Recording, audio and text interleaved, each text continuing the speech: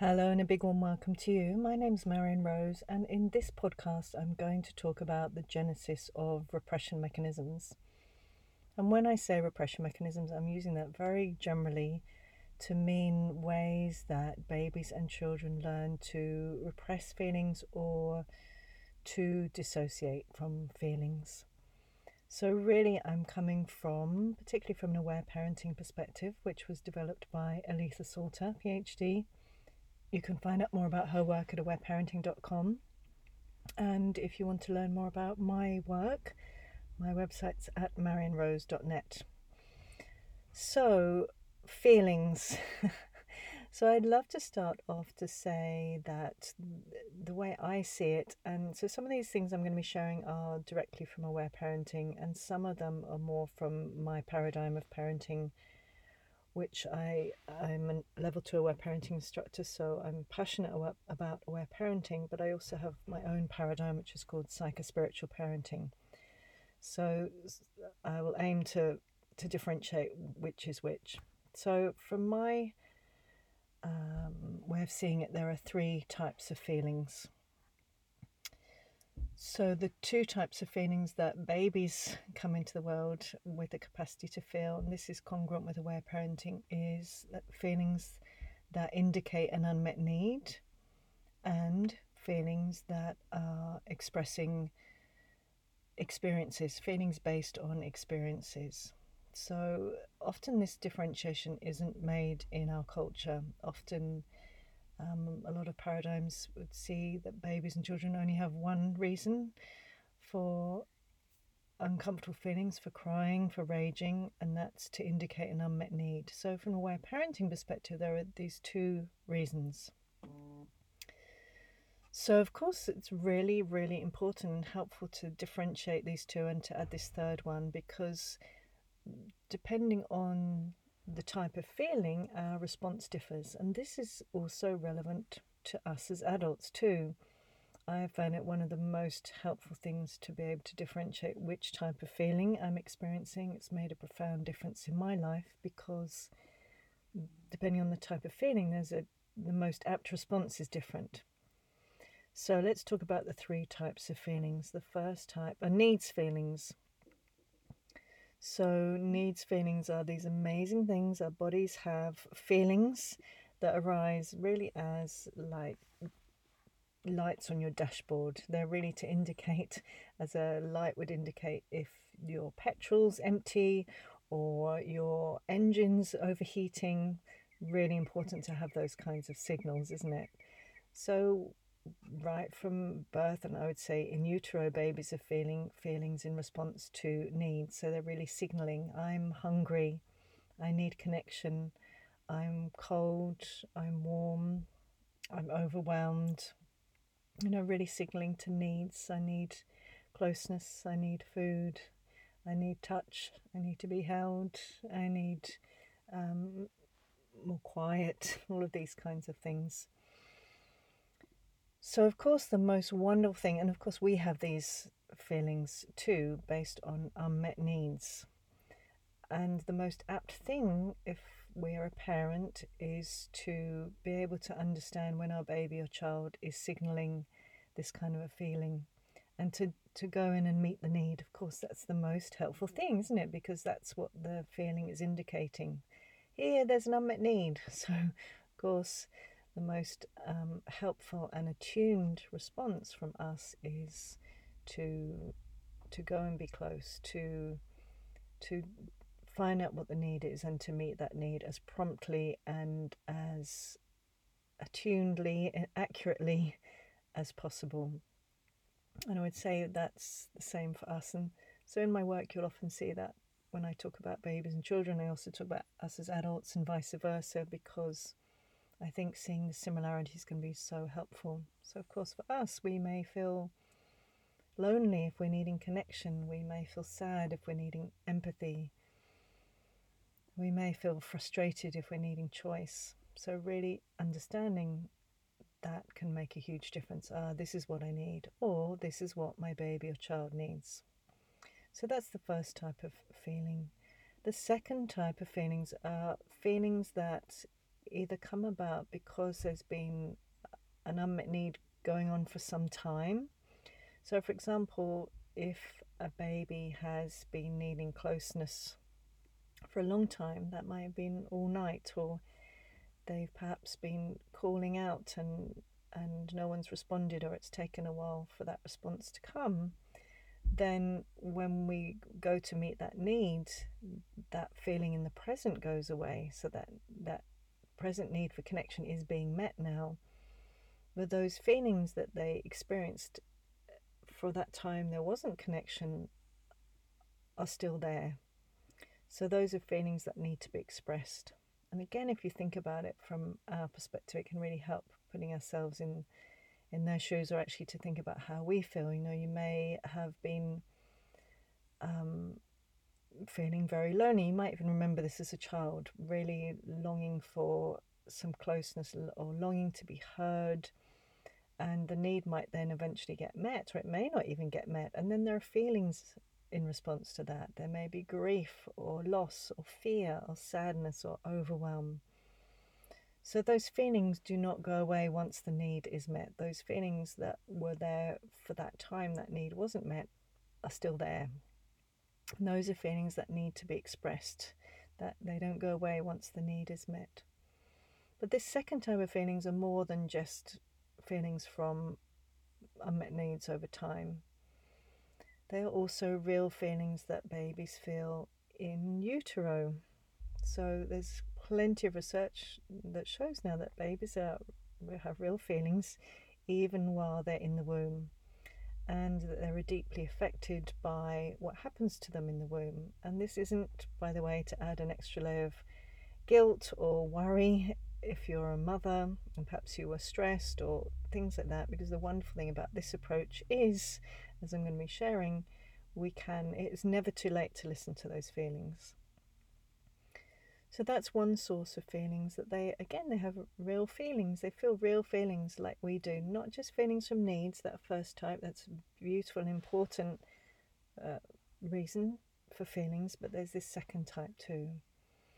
So for babies, that can also be the birth experience. So again, if that was overwhelming in any way, if there was stress or fear around the birth, if they had forceps or von-twos, if there was separation after the birth, even if there was sudden bright lights and lots of noise and being touched in even slightly rough ways, babies will have real feelings about that, real feelings in response to those experiences.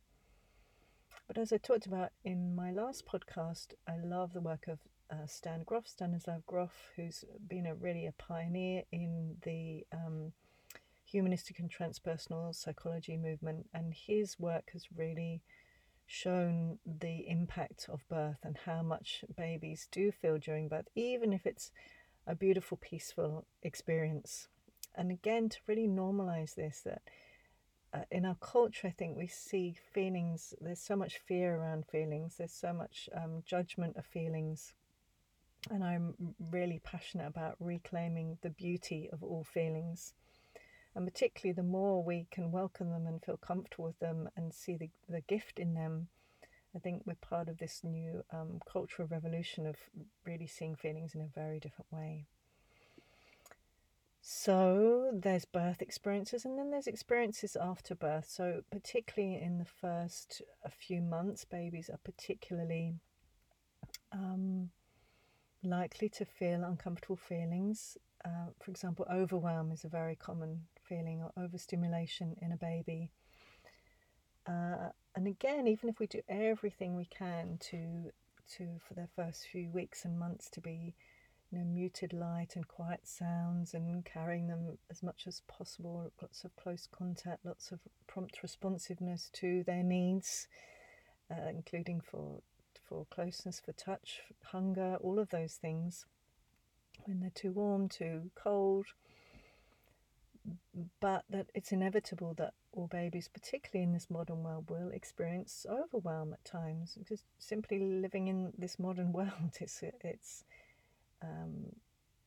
it's almost inevitable that they're going to experience that. And what I love is Aletha Salter's um, definition of overwhelm for babies, which is anything they don't understand.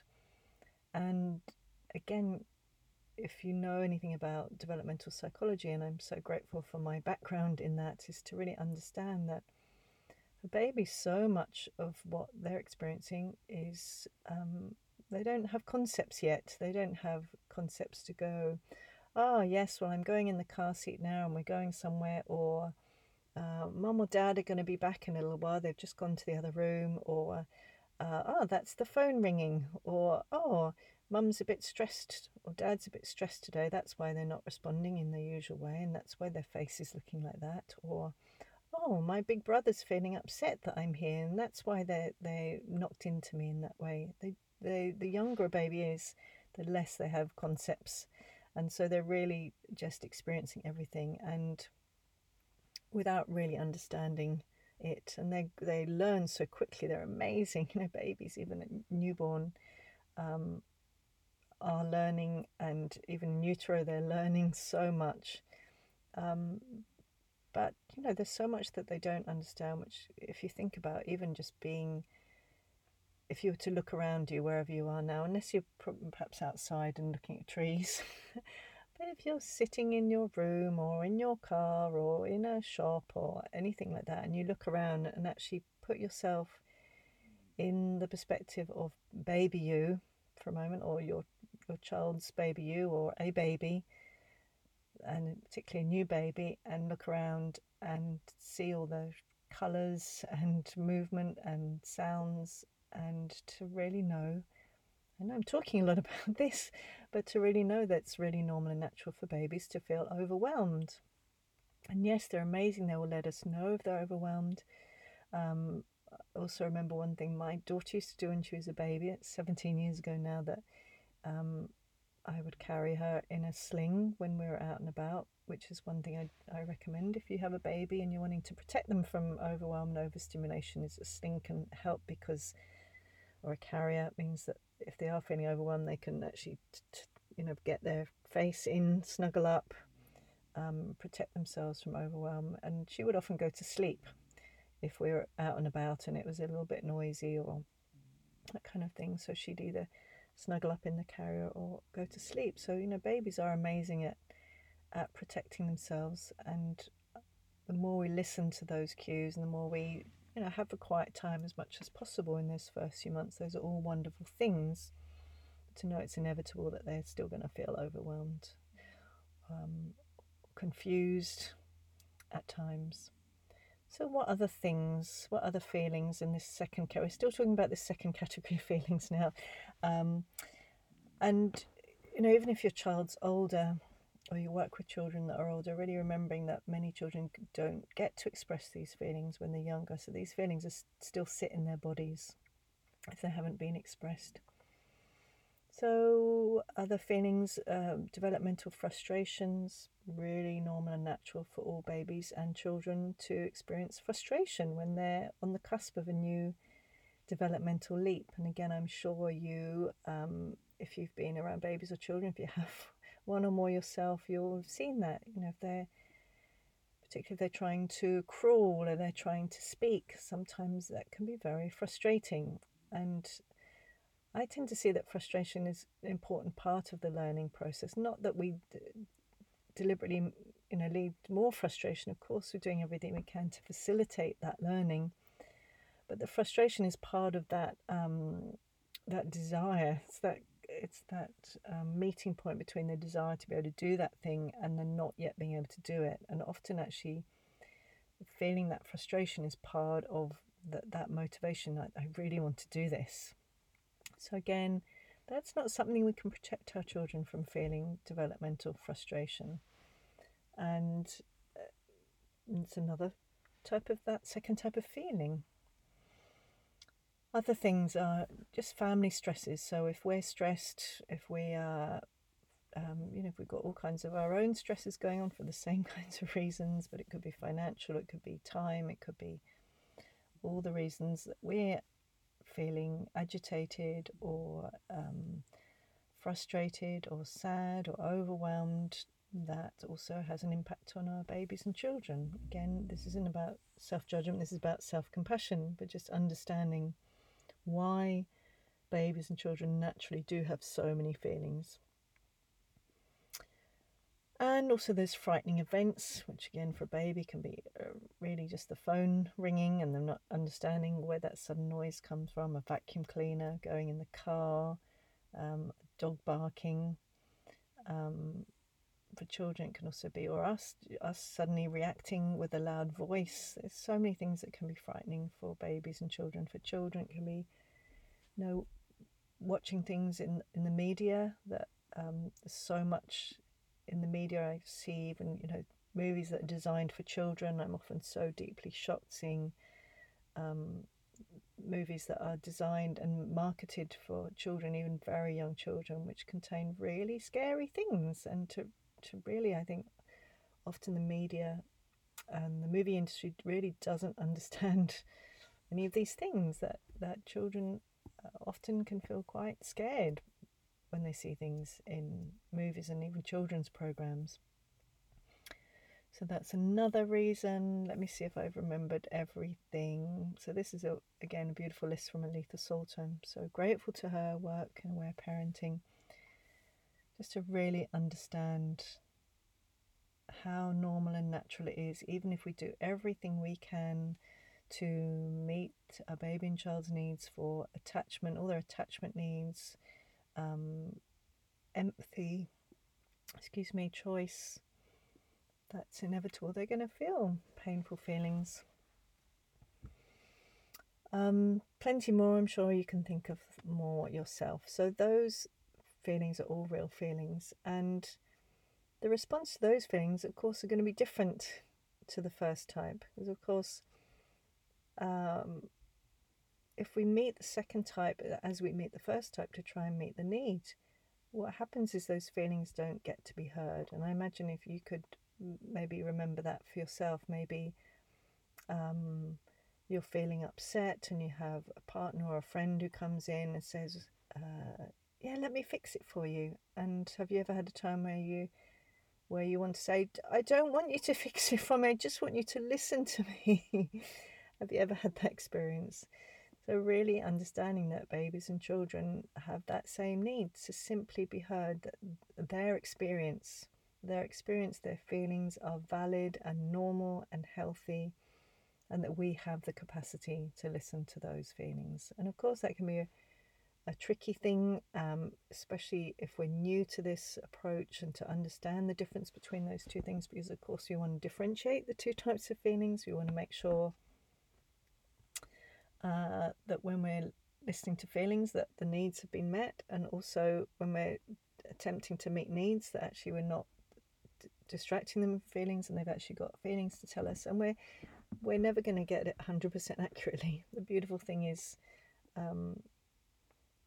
just doing whatever we can and being compassionate with ourselves, and knowing that we can always repair, and our children will give us repeated opportunities to repair or to heal from the times where we haven't got it accurately. So it's this second type that I'm going to really talk about more in terms of the genesis of repression mechanisms and even addiction. But I do want to talk briefly about the third type, because this type is not so relevant it's not relevant at all for babies really generally, because these are the feelings that come from thinking, ways of thinking. So they're feelings that originate in particular ways of thinking. And I tend to think of it as particularly cultural ways of thinking in our Western culture. So these, of course, because they're from thinking, they're not inherent feelings that a baby feels, those two types. They're feelings that a baby or a child starts to experience once they've learned these ways of thinking.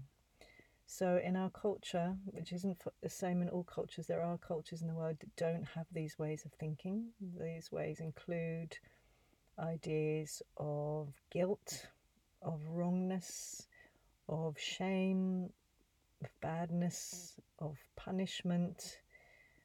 You get the gist. So those all originate from particular ways of thinking about human beings. And So these become more and more common as children get older and they internalize these ways of thinking. Don't exist in new babies, but of course in adults it's a really helpful thing to understand that I find this so important because I trained for many years and worked for many years as a psychotherapist, and I had all about feelings, but they had nothing about this. They didn't teach us about which feelings are caused by thoughts. It was really only through learning nonviolent communication that I learnt this part and really developed my understanding of it. So, of course, for an adult, and I'll give you an example. I used to have this recurring thought, and I was training as a psychotherapist actually, which was, I'm so wounded. I'm so wounded. I used to tell myself over and over, and I would cry and I would cry and I would cry. And I thought that was really healing. I was like, oh, I'm crying so much. This is wonderful. But when I look back on it now, I was simply telling myself a really painful thought and crying in response.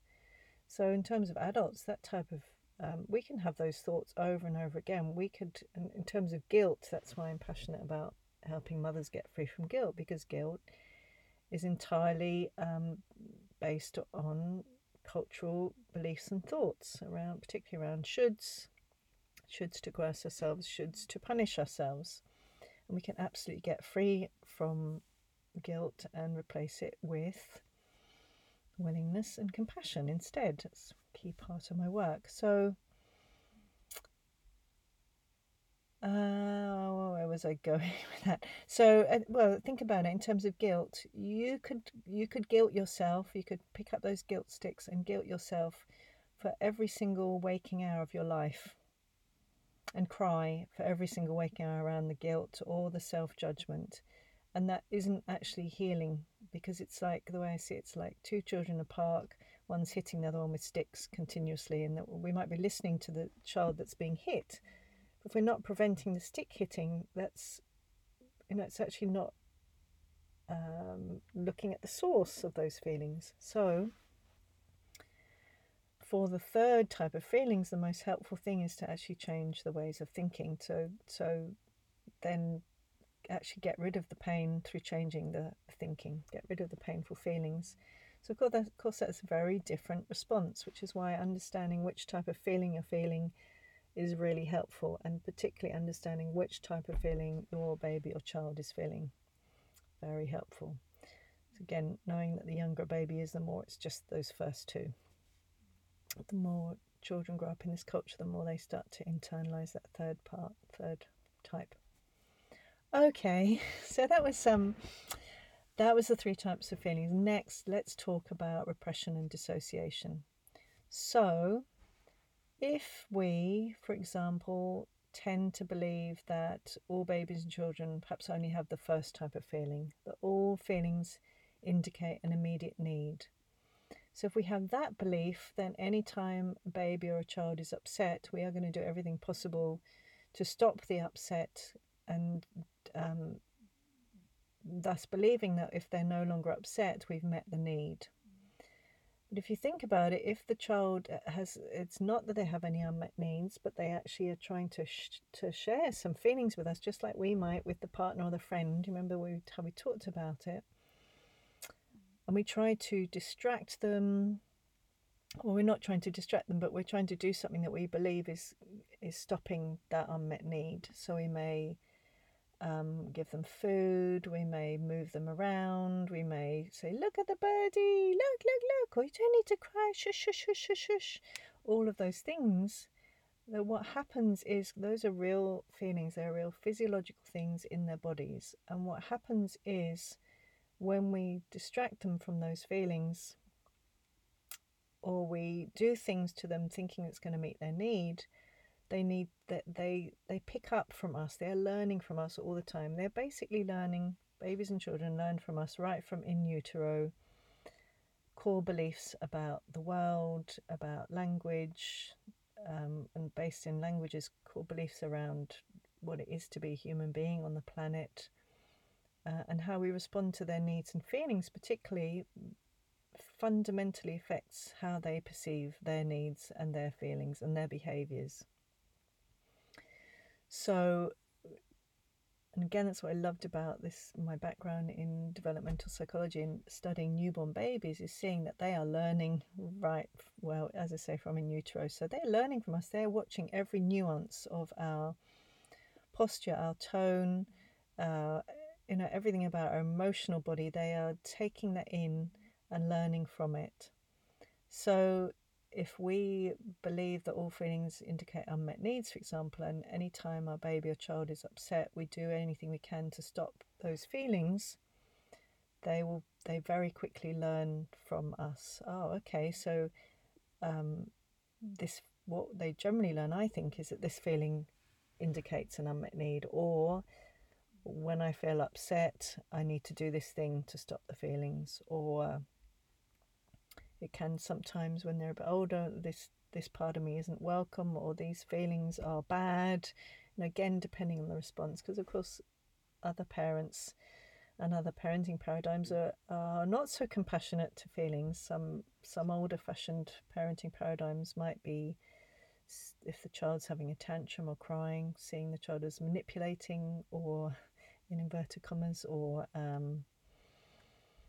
misbehavior in inverted commas. So really these old-fashioned cultural ideas of badness and wrongness and all of that stuff, which again children will internalize, and based on our response to their feelings, they will either learn ways of responding to those feelings, so they will directly learn them. So for example, if, and these get passed down, so here's an example. Say if in your family sadness is generally interpreted as hunger. So when you were sad, when you were a baby or a child, you were fed. So you would then interpret the sensations that you feel. When you feel sad, you will have learned to interpret that as hunger. So when your baby or child is upset for that second reason, they've got feelings to tell you, you may well also interpret that, oh my goodness, my child is hungry, I need to feed them. And so they will learn that same response. Okay, when I have this particular sensation in my body, this means I am hungry, so I'll go and eat. Which I think is, to really understand it at that deep level, is to help us, if any of you, which many of us do in our culture, this is a really common linkage between upset feelings and eating food, is why it can be so hard if you do eat food to repress feelings, how hard it can be to unlearn that and start to really feel into your body and to know what the difference is between the sensation of hunger and the sensation of painful feelings. So I remember for myself, it took me a long time. I also had tiredness in there as well. So, again, if when we were tired, and often when we're tired, we want to let feelings out of the day so that we can feel calm enough to sleep. So often, if we were fed just before bed, not always, but sometimes, then we will connect tiredness, the experience of tiredness, with hunger.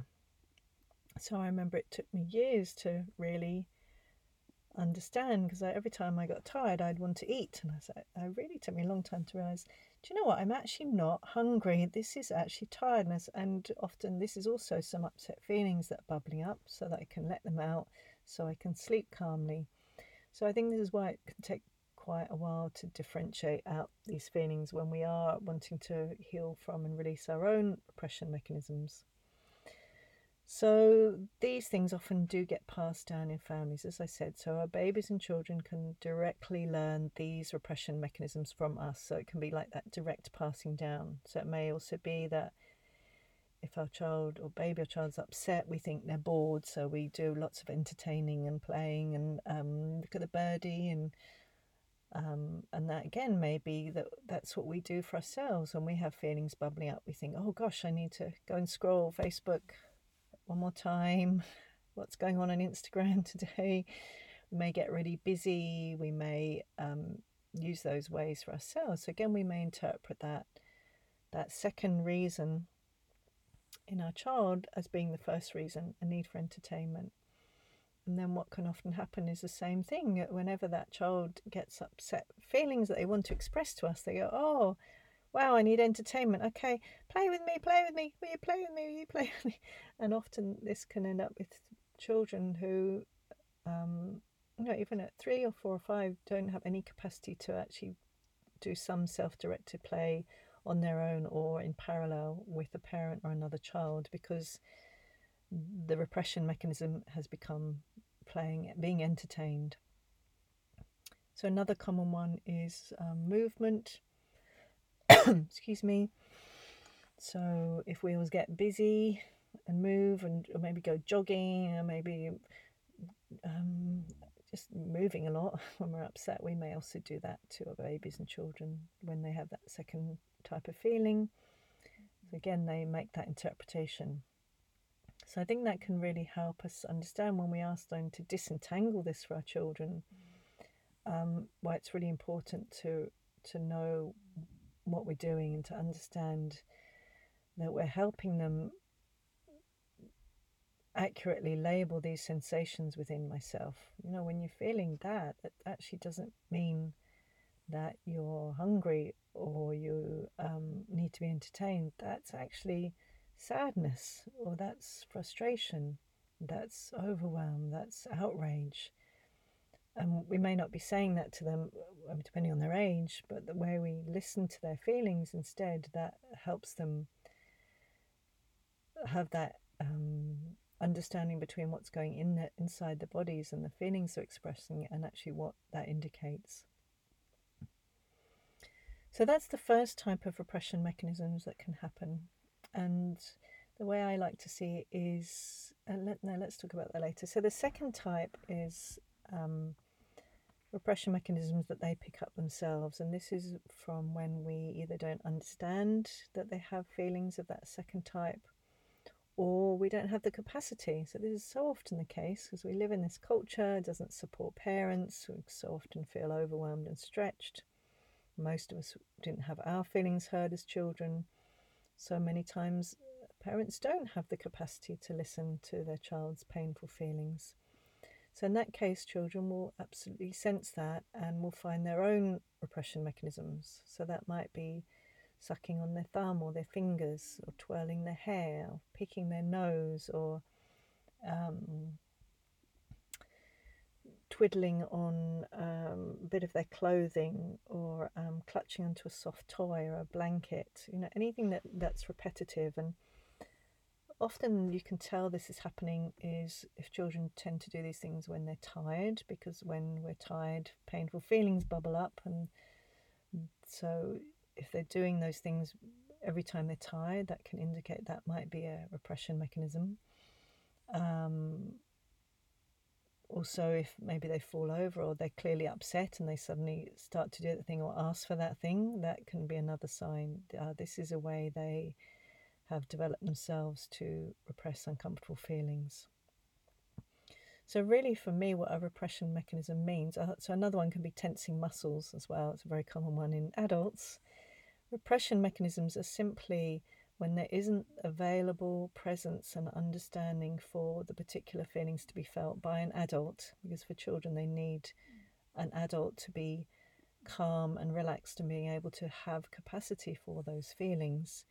Then they will need to repress the feelings. Children not feel these painful feelings on their own. Yes, as they get older and they become teenagers, and if they have been heard, we start to internalize that, the capacity. But children don't have that. It's not an inbuilt thing, that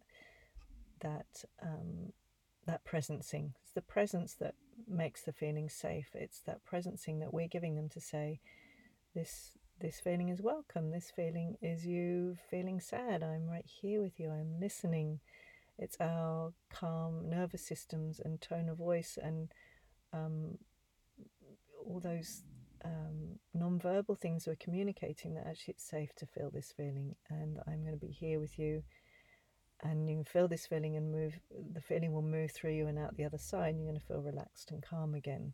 They need that from us. That's a key essential part of this whole approach, and it's what differentiates it from other approaches which are about leaving children or babies alone crying and upset, because they're going to simply develop repression mechanisms or dissociation because um, they don't have what they need, which is that signaling and that closeness and connection that I'm here with you and it's safe to feel this. So, by the way, if you have left your child or baby alone to cry, it's never too late to help them and to listen to those feelings from back then. So this approach is very compassionate.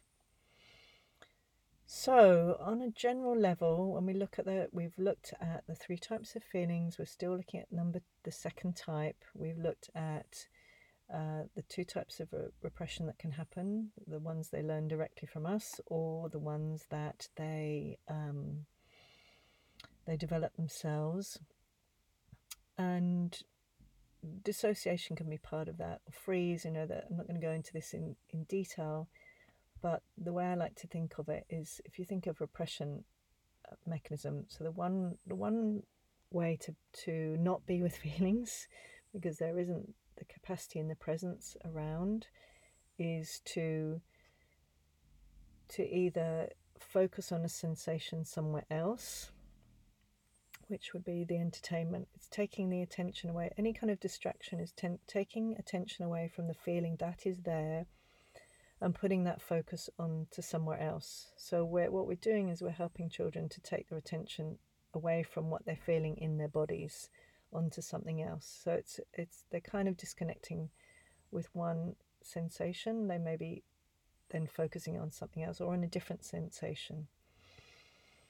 So that's one of the things that can happen. Another thing, when they're tensing muscles, for example, or sucking on their thumb, is that actually it prevents feelings from being felt in the body. So muscle tension actually prevents the experience of feeling feelings, which is why it's such a common repression mechanism, because we cannot feel the feelings when the muscles are tensing. It actually prevents that flowing of feelings. So that's why jaw tension, shoulder tension, all the different kinds of tension that happen in different parts of the body. If you're familiar with the work of Wilhelm Reich, or any post-Reichian work around armoring, you'll be very familiar with that. But there's also dissociation or freeze, which different in different paradigms, but that's really a different thing happening, which is really more about awareness leaving the body. So it's not just focusing it on somewhere else in the body, it's actually moving away from the body entirely. So those can be quite different experiences, and often dissociation or freeze tends to be if it's a more if the experience or the feelings are bigger, the experience is more intense or more frightening, or if you use the word more traumatic, that's more often likely to happen. So what I love about this approach in aware parenting is really to understand that we can see, and from my own experience with my own children and through working with thousands of parents, is we can see the development of these repression mechanisms. From day to day, we can see them developing and coming into place. And for me, the most important thing is having compassion for ourselves, that we live in a culture that's very uncomfortable with feelings. Most of us didn't have our feelings heard very much or at all as babies or children, particularly our uncomfortable feelings. So to really have compassion for us living in this culture with not valuing parenting, not support for parenting, with all our own feelings that bubble up when we're parents, all our own childhood feelings bubbling up to be heard and valued and expressed, all our own repression mechanisms and dissociation coming into play, that this is not an easy thing to do. So I'm all about profound compassion and really not expecting that your baby or child's going to have zero repression mechanisms. But for me, doing whatever we can to understand this and to increase our capacity to be with feelings in our bodies, so we can increase our capacity to be with the feelings in our baby or child or children. Because that's really the main route, is increasing our own capacity so that we can be with more of their feelings. So for me, I have a profound respect for repression mechanisms and dissociation, because they are used by the psyche when it's needed. If it wasn't needed, then they wouldn't be there. So to really understand them and have a lot of respect and appreciation for them. I don't think that human race would be here if we didn't have repression mechanisms and dissociation. To understand their use, and perhaps for many of us growing up in a culture where you might have been shamed or put in time out if you cried. It's going to be very important and useful and protective to learn how to repress those feelings. And of course, because we're still learning and healing,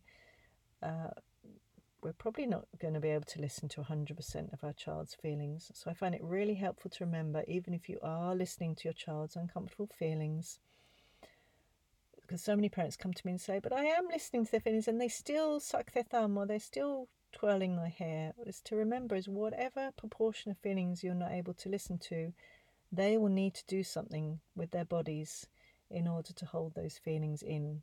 So you might be listening to 80% of their feelings, but for that 20%, they will still need to do something to prevent those feelings from being expressed.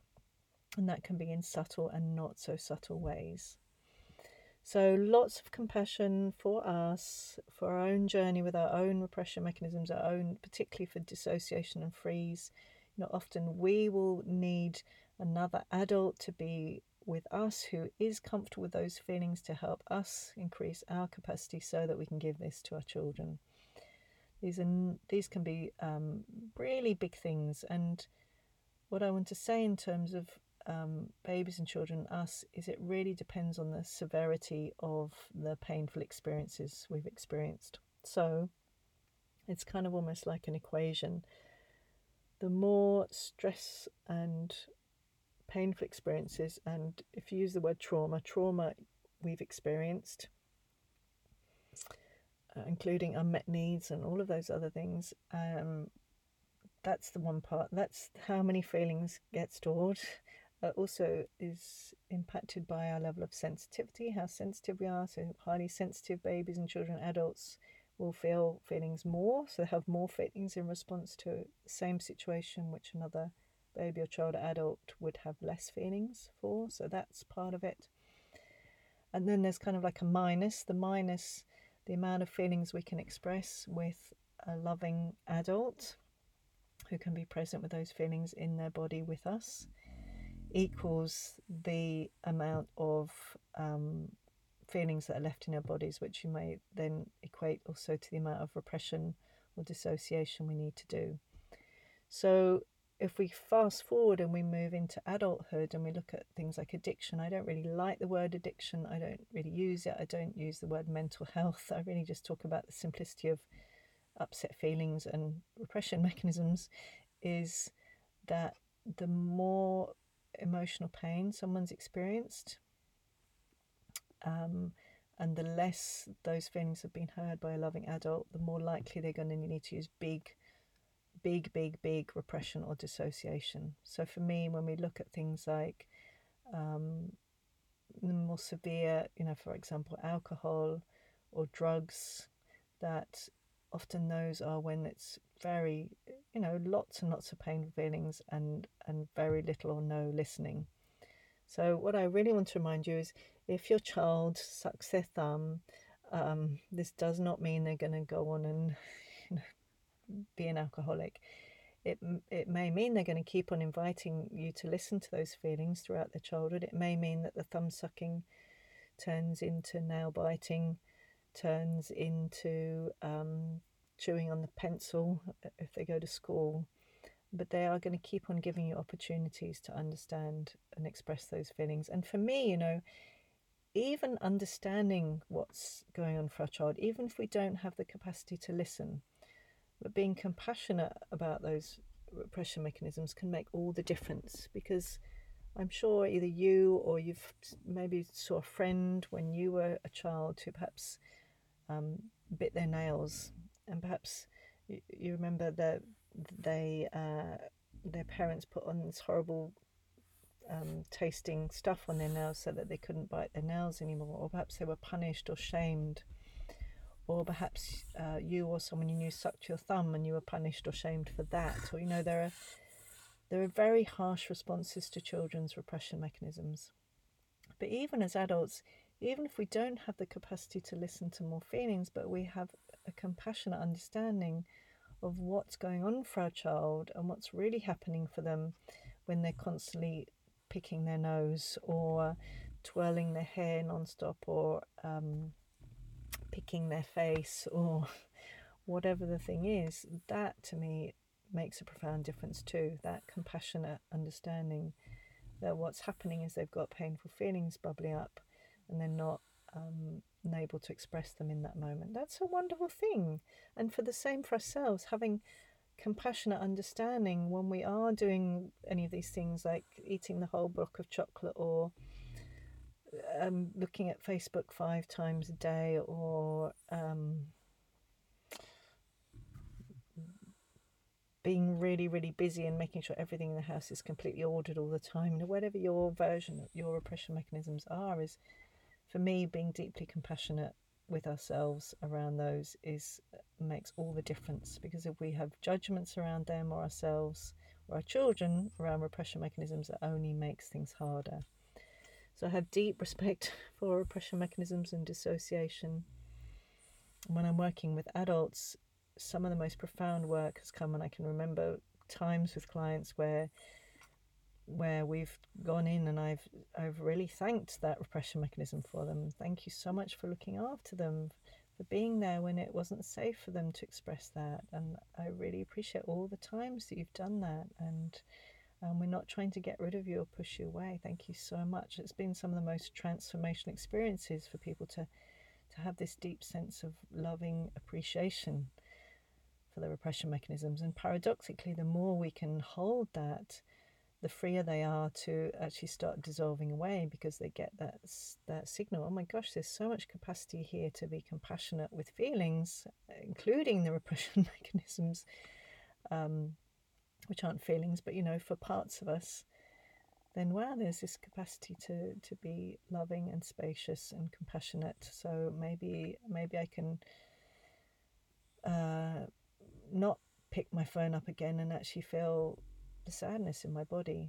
And that's what I used to find when I was working with this in earlier times. I was often quite surprised, because sometimes I was thinking, oh gosh, if I don't do this thing, I'm going to have all these big feelings. And sometimes, yes, there are big feelings sitting under there, but sometimes they're not. And I remember one of mine tends to be in the car. If something happens, if someone comes close when I'm driving or something, I used to start to pick my face. That was one of mine. I used to have like hair twirling, and then I would start noticing, oh my gosh, look, I'm just about to do that. And I would connect in, what am I feeling? And I would simply connect in compassionately with myself. And I have my inner loving mother, which is another part of my work. And I'd say, oh sweetheart, you're feeling a bit worried when that car just nearly cut you off. And oh yes, I'm a bit worried. I was a bit scared.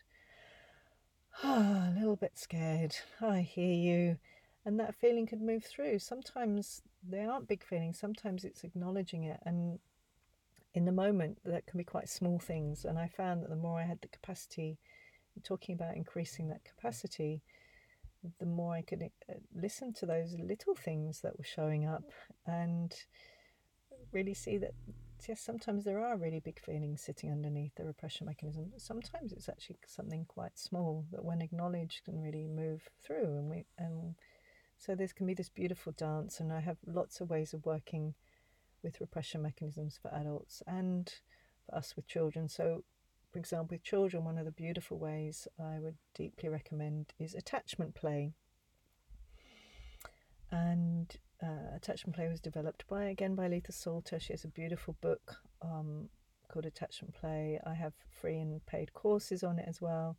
So that can be a beautiful way in, and that can be part of children receiving, when they're repressing feelings, receiving this sense of being unconditionally loved in that. Because often the reason they repress them is because either we or the culture didn't have the capacity to be with them. So it's not, if we get frustrated, and yes, of course we need to be compassionate with ourselves, but really understanding they did that because of the environment that they were in. It's not, inherently we come into the world with the capacity to express feelings, and it's it's how we're met, the environment we're met with, which in our culture is generally not very accepting of feelings, that we need to learn these ways to repress them. So I think having that deeply compassionate approach really helps. So attachment play, so helpful, because when we can meet them, if your child's sucking their thumb, and we can meet them with loving compassion, that gives them that sense of being deeply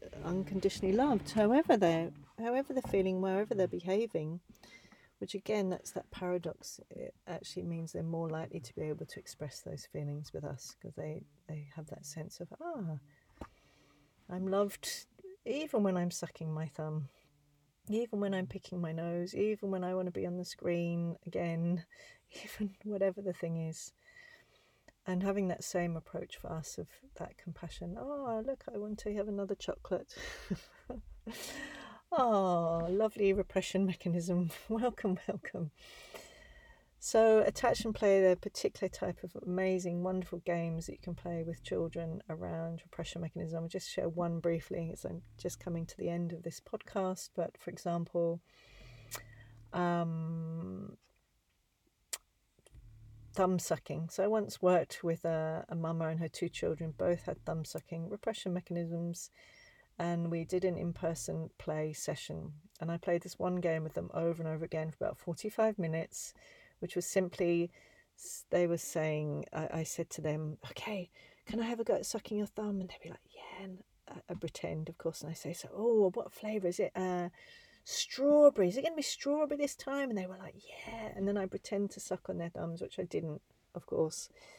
And of course, it's your own child, you might choose to. And I would go, oh no, that's not strawberry. That's tree flavour, or that's poo flavour, or that's bogey flavour. No.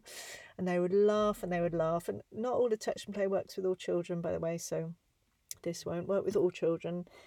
But then we do it again. I say, okay, you're not going to do that again, are you? What flavour is it this time? They'd be like, oh, vanilla. Oh, vanilla, yummy! I can't wait. And then I do the same again. No, that's whatever. Think of some horrible flavour. No, and they would laugh and laugh and laugh. So we did it over and over and over again, and they laughed continuously for 45 minutes. And then and the mama came because they were both doing this a lot and not releasing the feelings through crying. And then after 45 minutes, one of the children just went into the big cry. So I stayed with the other child, and the mama was there with the child who's crying, had a big cry and let out some big feelings. They'd been through a lot as a family, had a big, lovely, gorgeous cry, and just felt so calm and relaxed afterwards. So there's one example, and there are many ways that we can use attachment play. And what attachment play does is it provides both connection, but also laughter releases the lighter feelings that often sit on top of the deeper ones that come out more through crying and raging. So that it helps, it's like a pressure cooker, helps some of those lighter feelings come out so that the deeper ones can come out too. And we can use attachment play with ourselves as well as adults. So I think that's all I wanted to say. So summary, it's been a big one, this one, hasn't it? I wonder how you're feeling. I want to let you know, very normal and natural to feel some feelings around this. These are big subjects, big topics. So in summary, there are 3 types of feelings. In babies and children, it's usually the first 2 that are most common. If we don't understand that second type, and we think it's either the needs feelings, or we have other perhaps judgments, or we don't understand that second type and we try to distract our child, they learn ways of repressing feelings. They also develop their own methods if we don't understand or don't have the capacity to listen. So there are many I did want to say almost anything can be a repression mechanism. So almost any behaviour, and it's usually through the way the behaviour is used. So again, when someone's tired, when they're clearly upset, when it's something's asked for in a very agitated tone, that can be another symptom. So almost anything can be used to repress feelings. We talked a little bit about freeze and dissociation and the difference between dissociation and repression. We talked a lot about compassion, so really having a deep, compassionate and appreciation for repression mechanisms in our children and ourselves, and how we can help those repression mechanisms be released, particularly through compassion, connection, attachment play, and sometimes we can set loving limits as well. I'm not going to go into that now. I would recommend that really only through if you have more one-on-one support or more deeper understanding of working with these, but we can set loving limits. But I would always recommend the compassionate connection, the attachment play first, to listen to the underlying feelings. So thank you so much for listening. If you want to learn more, as I say, my website's marianrose.net. I do have some free courses around these things. So the free things would be the free intro to making friends with children's feelings. I have a free intro to attachment play. I have an ebook called Babies Have Real Feelings. I think those would be the main ones. In terms of our own feelings, you might like, I have some ebooks around my inner loving presence process, which you may enjoy. And then in terms of courses, I would really recommend my Making Friends with Children's Feelings course, the attachment play course, Aware Parenting Babies course, and the inner loving presence process for us as adults. My little dog's here snoring. If you can hear some snoring, that's not me. Thank you so much for listening. So much love to you, and I look forward to connecting with you in the next podcast.